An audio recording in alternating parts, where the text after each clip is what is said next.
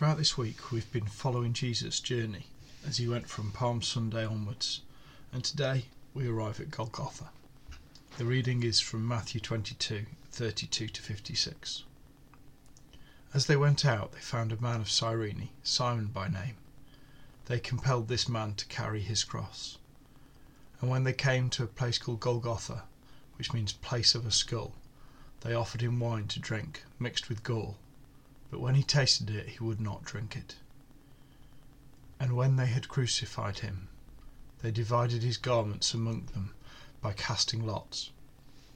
And then they sat down and kept watch over him there. And over his head they put the charge against him, which read, "This is Jesus, King of the Jews."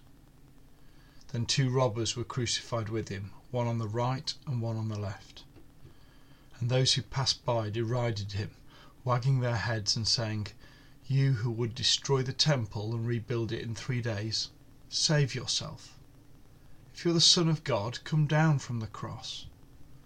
So also the chief priests with the scribes and elders mocked him, saying, "He saved others, he cannot save himself.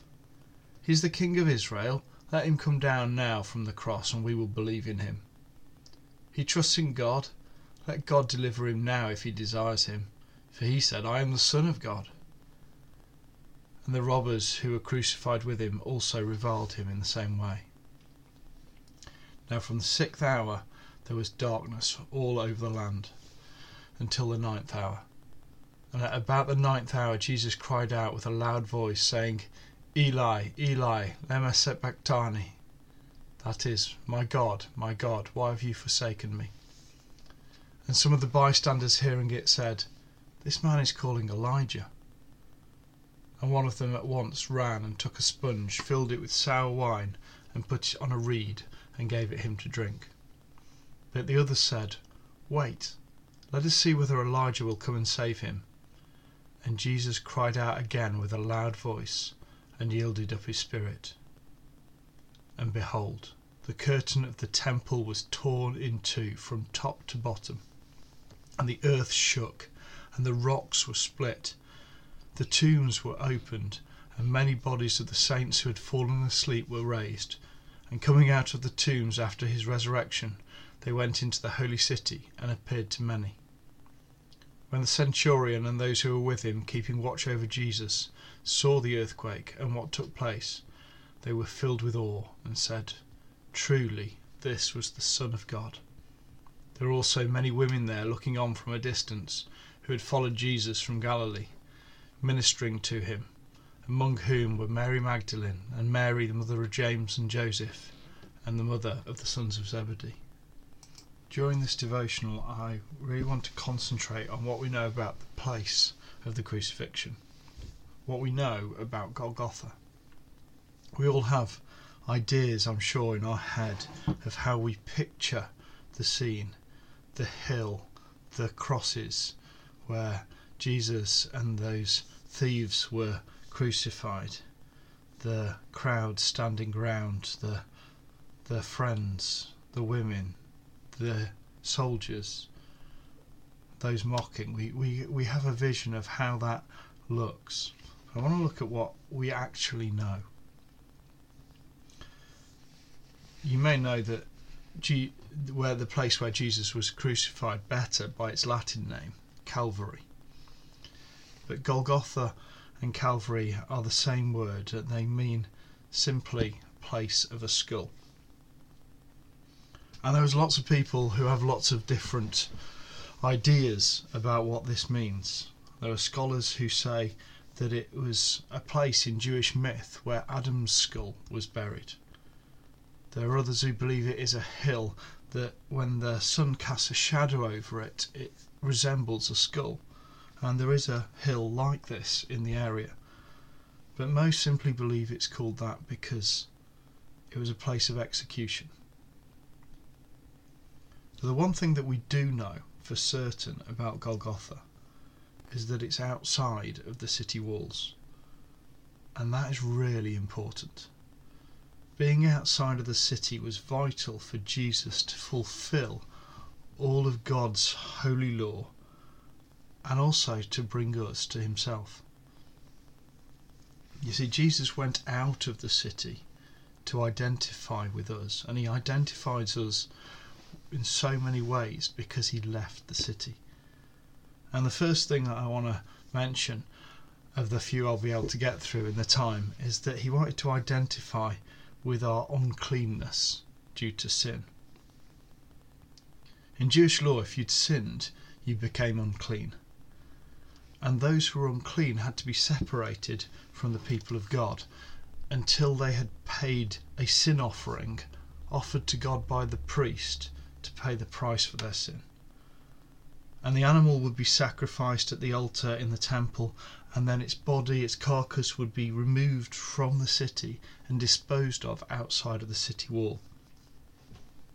And Hebrews, the end of the book of Hebrews, tells us that this is what Jesus was doing when he left the city to be crucified. He was becoming our sin offering that would be left outside of the city so that we could be restored to God and he could overcome our uncleanness.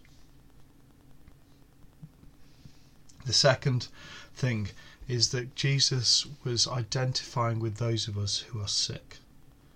People who were sick in those times were also separated from the people of God, especially those with contagious diseases who would be put out of the city and were unclean. And they had to call out that they were unclean if they came near anyone so they could back away. Jesus relates to those of us who are sick by leaving the city, going outside of the walls, where he goes to the cross and he deals with our sickness. Isaiah 53 says this, it says, "Surely he took up our pain and bore our suffering, yet we considered him punished by God, stricken by him and afflicted. But he was pierced for our transgressions, he was crushed for our iniquities. The punishment that brought us peace was on him, and by his wounds we are healed." So he paid for our sin, he dealt with our sickness, but more than that, more than becoming the sin offering, he also became our scapegoat because he left the city. Once a year God had instigated the Day of Atonement, a day where the priest was to make atonement for the people of God, and he would take 2 goats. One would be killed as a sin offering, and the other, the scapegoat, was sent out of the city after the priest had laid hands on it and placed, metaphorically, the people's sins on that goat. So the first goat paid the price of the sin by becoming a sin offering, whereas the second one showed the separation of our sin from us as the goat was pushed out of the city and went to wander in the wilderness. And Jesus took on both of these roles. He paid the price and he created the separation. In 2 Corinthians it says, "For our sake he made him to be sin who knew no sin, so that in him we might become the righteousness of God." In Colossians 2, he forgave us all our sins, having cancelled the charge of our legal indebtedness, which stood against us and condemned us. He has taken it away, nailing it to the cross. There is so much we can talk about the cross, about what Jesus did at Golgotha. There are many more reasons why it needed to be outside of the city. But what Jesus did there was overcome all of our uncleanness, all of the things that separate us from him, and brought us near. Jesus, thank you. Thank you that by leaving the city of God and going to the cross, you overcame all of our uncleanness. You paid the price for our sin. You overcame our sickness and given us a way to healing. Thank you that you have separated all that divides us from you, and you left the city of God, the place of God, so that we can draw near. Jesus, thank you for Golgotha. Amen.